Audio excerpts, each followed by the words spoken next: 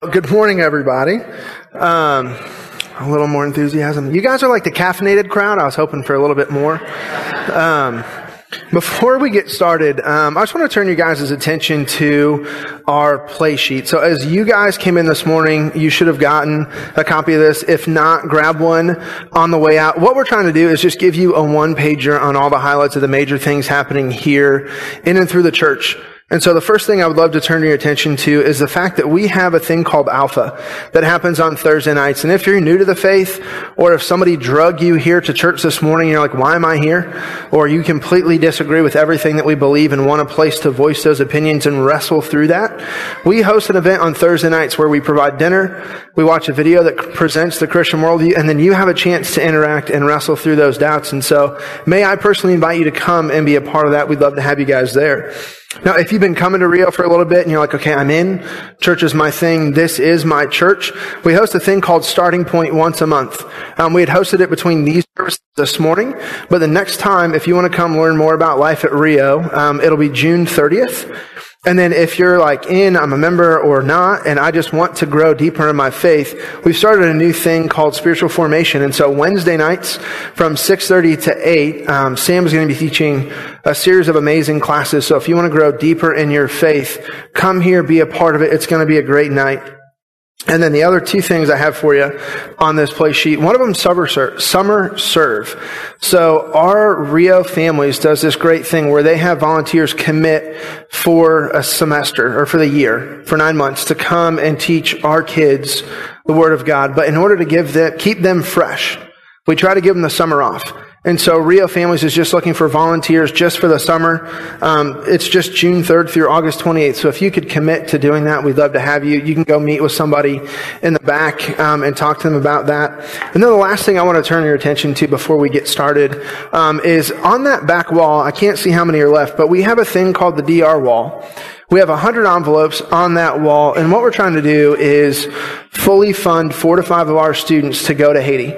And so in years past, we've had more influx of income or kids that come from church families. But this year, we are excited that we're sending more kids who don't come from a faith background. And so we are trying to get them fully funded to go. And if you do the math, if every one of those envelopes is gone by the end of this service, we will have raised over $5,000 to help send these kids to the Dominican Republic. So I want to invite you to be a part of that.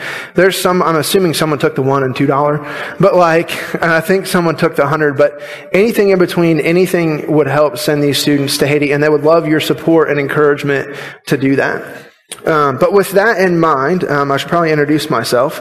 My name is Scott Carson, and I'm the Director of Renewal here at Rio. And if you're like most people, you're probably wondering, what is a Director of Renewal? I thought I took it upon myself to go to LinkedIn to see if that would actually give me or you any help. Turns out, the word renewal is in a lot of titles of a lot of jobs, but I don't think anybody is a Director of Renewal. So the good news for me is that I'm at the top of my field. Bad news is I'm also at the bottom. But in all seriousness, I have the privilege of overseeing the work we do here to bring about renewal in our city, whether that's with our city partners or whether that's with other churches in our community who have a shared vision of bringing about renewal to the city. And the heart of this is that we want to be able to show the people the truth of the gospel through the common good that we all need to experience in this community. The monks in the Middle Ages set a great example for us, because what they did was they established academies and universities and hospitals. They transformed the local economy and they cared for the weak through these institutions they made. But it was because they let the gospel change how they did their work. And that's what we want to see happen through renewal. And so like the monks of old, you might have heard that we have this thing called the Rio House. I know several of you guys were here when that got started, where we had to gut the place, put in new windows, paint, you name it. You guys were a part of getting that started. Well, if you weren't, we're excited that you're learning about this. But the Rio House is a quadplex for homeless moms, and the whole idea is that they move in. We have a family support team here from Rio who lovingly prays for them, who is family to that person, and then they have professional case management to help them break through the cycle of poverty. And over the last 6 or 7 months, we've actually had 2 moms graduate from that program. The first one moved in making $7 an hour, working at a department store that has now gone bankrupt. And she used her time to get a degree as a dental hygienist, and now she's making $18 an hour, and her family have broken that cycle and living on their own. The other one that you guys have been a part of helping is another lady who ended up getting her CAM license, which I know it stands for Community Association Manager. But while I don't know exactly what she does, I know that in getting that license, she was immediately hired by a company, and within weeks had come to us to say, I'm in a place now financially that I want to move out into my own apartment because this place has meant so much for me. I don't want to take up a spot where another mom could use it. And so these are just examples of ways our church is bringing renewal to our community. Another one, I mentioned the DR wall earlier, but we have a partnership with an organization called Mission of Hope. And sometimes we go a lot, and right now we can't go as often because there's a little bit of political unrest. And so out of an abundance of caution, we're not sending teams to Haiti, but we're sending them to the Dominican Republic through that partnership. But behind the scenes, in the middle of this, we have a group of people in our church who are taking their business acumen, they're taking their years of experience, and what they're doing is they're creating a call center in Haiti.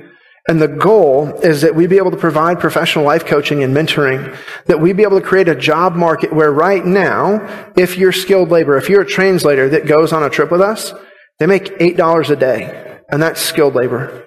And so we want to be able to transform that local economy and see that rising tide lift all those boats in that community and bring about renewal to every man, woman, and child in Haiti. And these are just a couple of the examples of renewal that's happening because of this church and through our partnerships. And just a small glimpse when I joke about what does a director of renewal do. These are just a few examples of things I get to be a part of that you guys are doing in and through this church. Now, this morning, I have the privilege of leading us through Luke 18. And we're going to continue our series entitled, What He Gave Us. In the first week, Winston just beautifully challenged us in the fact that God gave us purpose. He challenged us by reminding us of the Great Commission that says, all authority in heaven and earth has been given to me. Go therefore and make disciples of all nations, baptizing them in the name of the Father and of the Son and of the Holy Spirit, teaching them to observe all that I have commanded you. And behold, I'm with you always to the end of the age.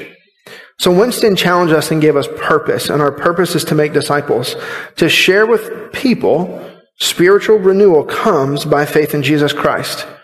But we can't do it alone. And so he gave us his presence, telling us that he's going to be with us to the very end of the age. And then last week, Tom talked about how the fact that not only have we been given purpose, we've been given his presence, but God has given us power. And he's uniquely gifted each and every one of us as a body of Christ with spirit-given, spirit-driven gifts. And then he went on to tell us what renewal looked like when we use the gifts God gave us. He said that renewal happens when the church has eyes to see the plight of the orphan, and he won't let the rest of the body ignore it. The church has ears that hear the cry of the unborn and will not let them go unheard. The church has mouths that speak the truth about the living Christ and about grace and hope and healing that we have in Christ. The church has hands that are willing to work with the homeless and the diseased and dying. And the church has feet that are willing to take a stand for the oppressed. And they take the message of Jesus wherever the Spirit leads them to go. And so God has given us purpose and presence and power. And today we're going to be looking at prayer. And I think as we begin to look at all these things, God has given us purpose. And then with all these other things we've been talking about, we're talking about how he has empowered and enabled us to make and fulfill the purpose he gave us. So today is going to be the first part of a two-part series in which we talk about prayer. And today my focus is going to be on why do we pray as we look at Luke 18. Know that we pray for a lot of reasons, and there's a lot of things we could have talked about, and so this is not an exhaustive list on prayer. Know that while I focus on why, Tom is going to be focusing on how we pray and the connection that we have with the Lord next week.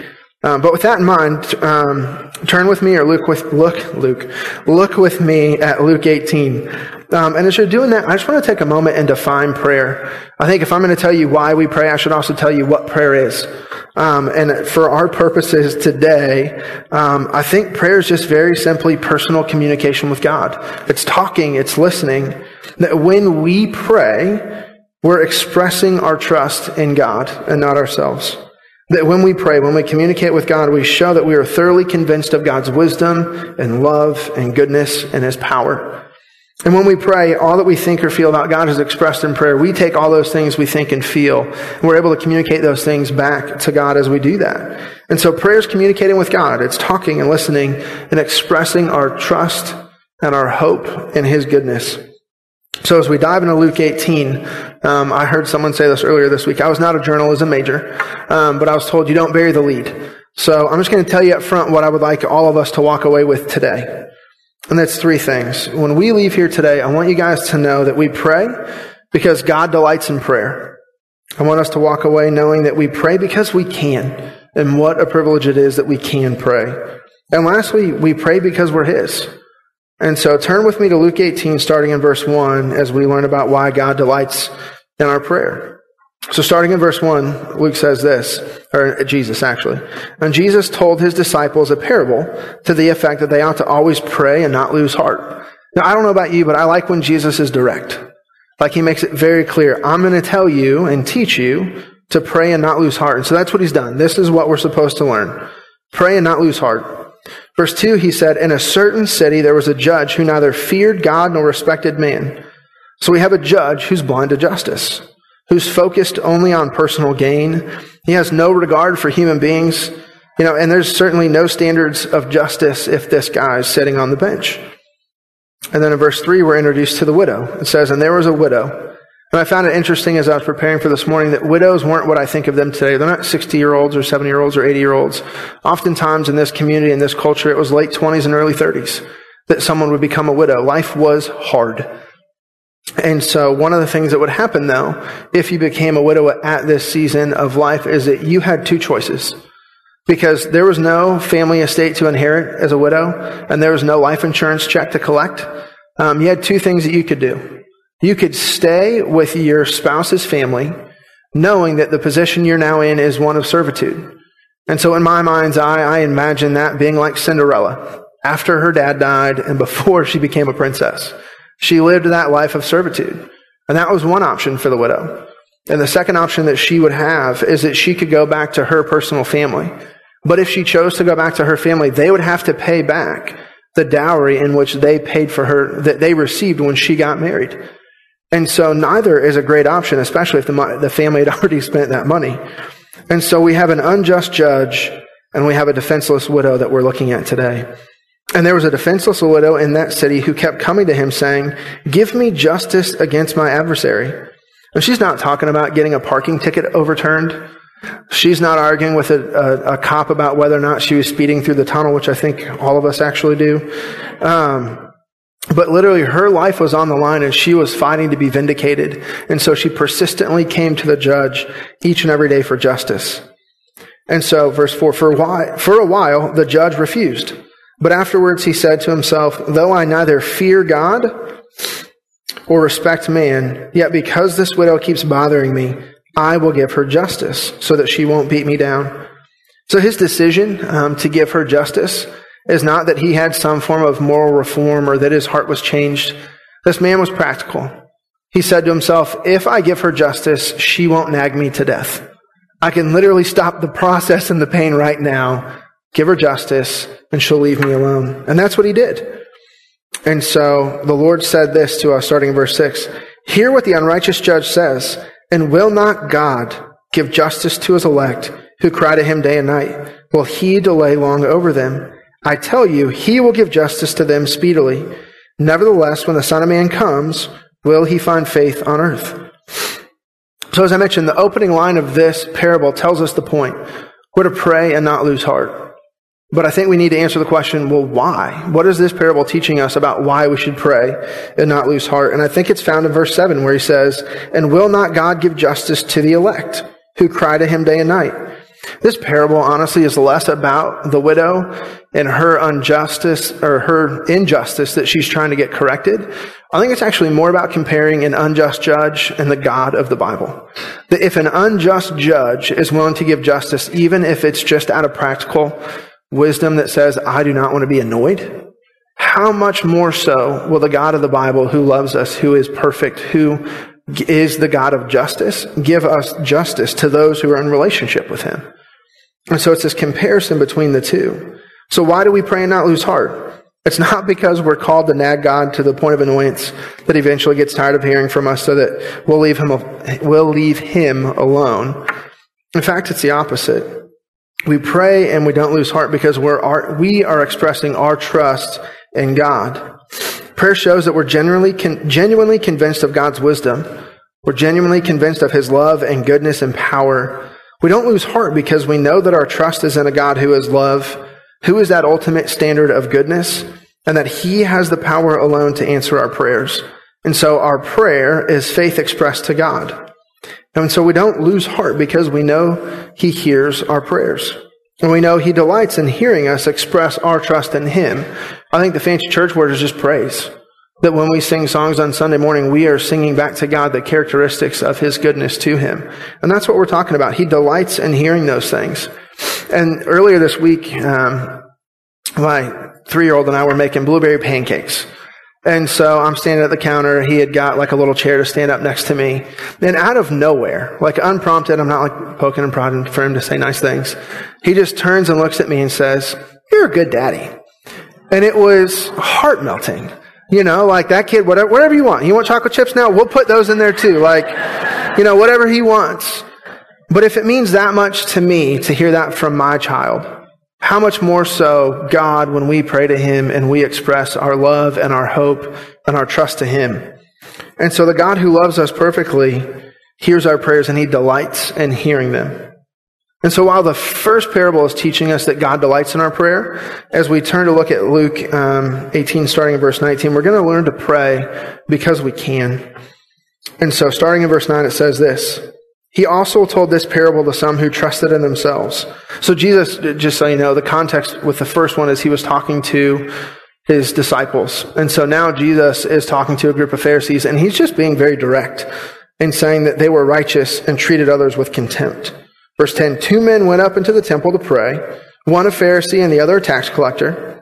The Pharisee, standing by himself, prayed thus: "God, I thank you that I'm not like other men, extortioners, unjust, adulterers, or even like this tax collector. I fast twice a week. I give tithes of all that I get."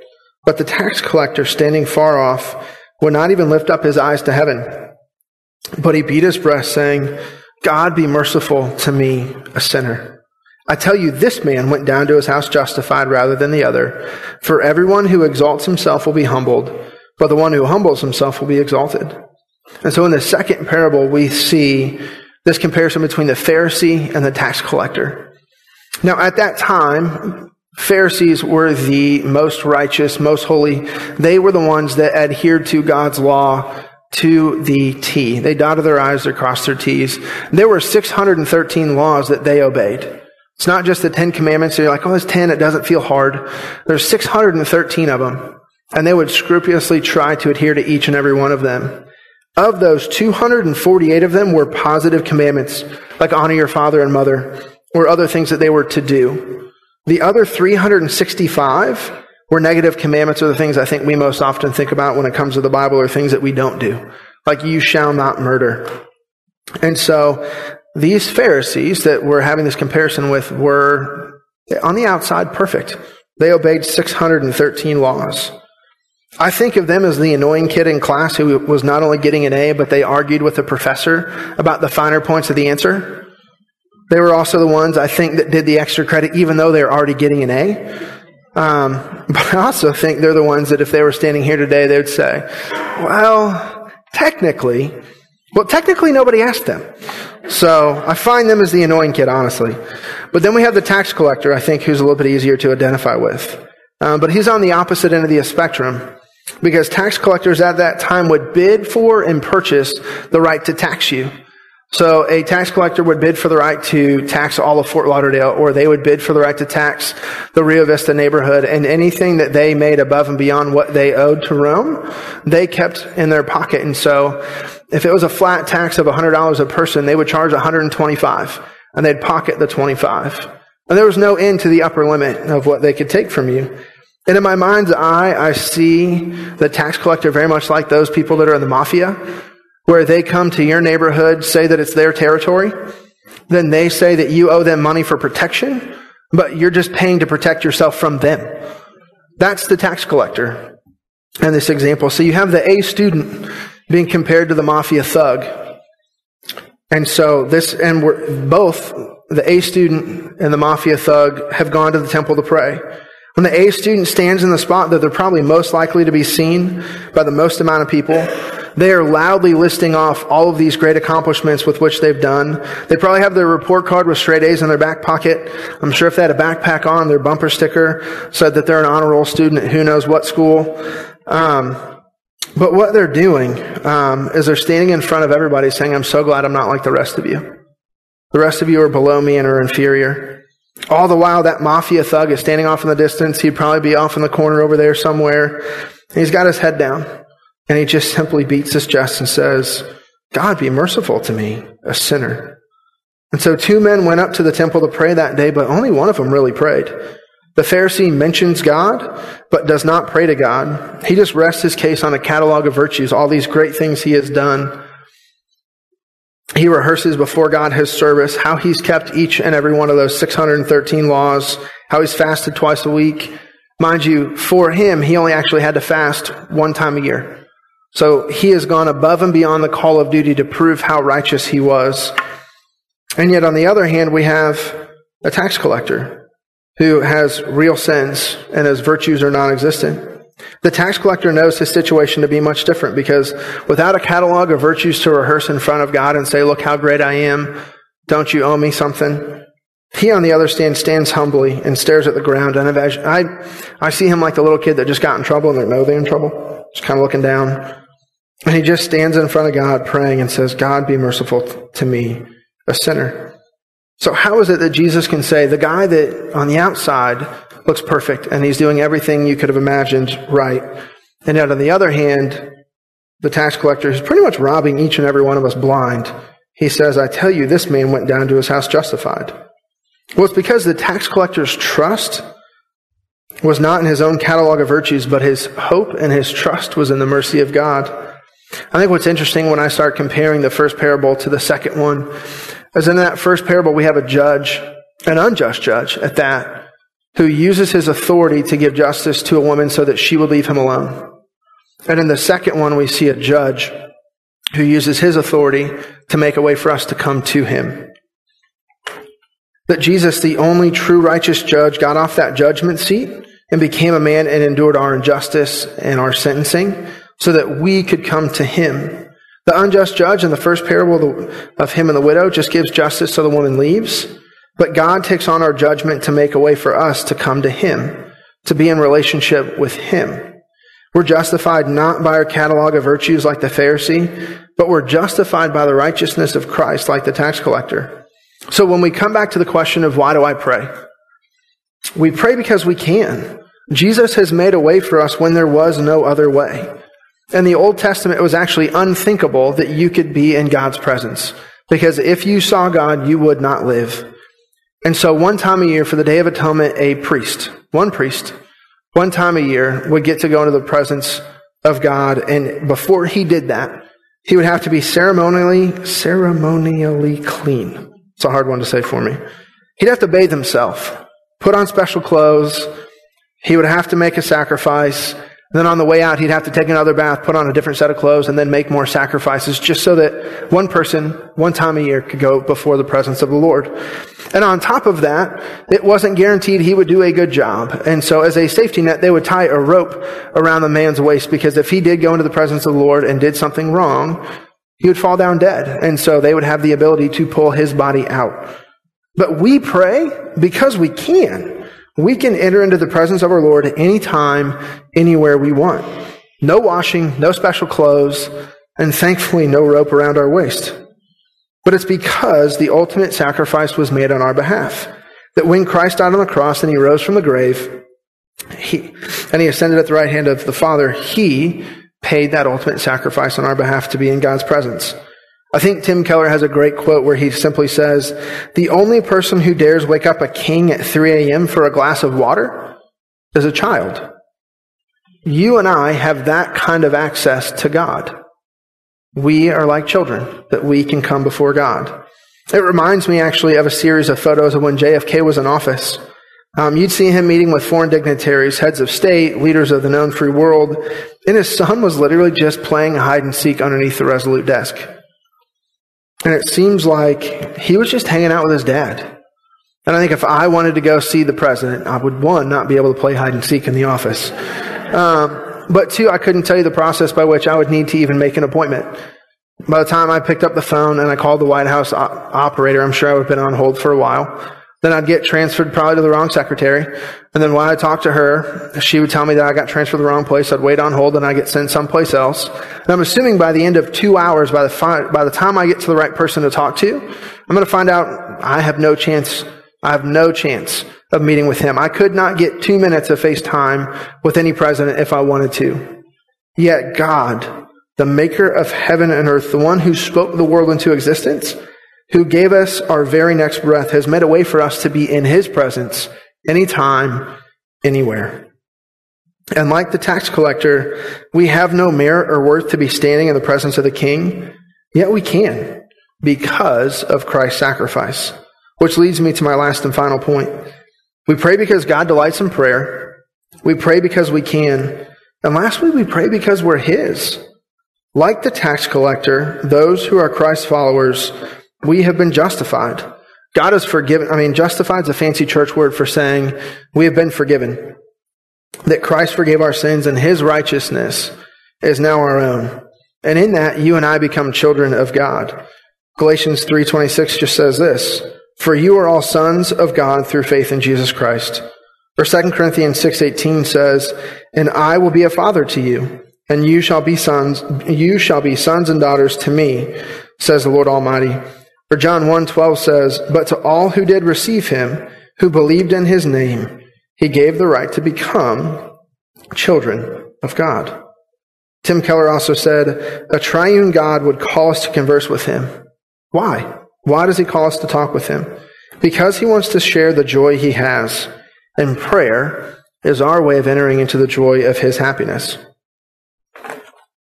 And so our Heavenly Father took upon himself our judgment in order that we could be made right in a relationship with him. And that relationship is not with him being like a landlord, where he's just coming to collect a rent check once a month. It's not as a boss who's micromanaging us and watching the day-to-day things that we do. And he's not coming to us as an unjust judge, just looking for ways to penalize us for whatever mistakes we've made. But God is our Heavenly Father, who, I know that when we say Father, there's a lot of people who have had different experiences with that concept or with a person called Dad. But God of the Bible has the best of intentions, who loves you perfectly and is genuinely the Father we've all been dreaming of having. And so this God has adopted you and he's adopted me as sons and daughters, and through prayer has invited us into his happiness. Therefore, we pray because we can. We are his sons and daughters, and he delights in hearing our prayers. And he's invited us into his happiness because we're his. And so with those things in mind, I want to just leave us with 2 questions before Matt comes up for a time of reflection. First question for us today is, what is one area in our life that we need to be reminded of God's character as we pray? What's one area in our life that we need to be reminded of God's character when we pray, knowing that we can continue to persist in prayer? And the second question is, who or what are you trusting in terms of a relationship with God? Is it your catalog of virtues or what Christ did on your behalf on the cross? So what's that one area that you need to be reminded of God's character? Or who or what are you trusting in terms of a relationship with God? Your catalog of virtues or what Christ did on your behalf on the cross? So with that, I'm going to invite Matt up to lead us in a time of reflection.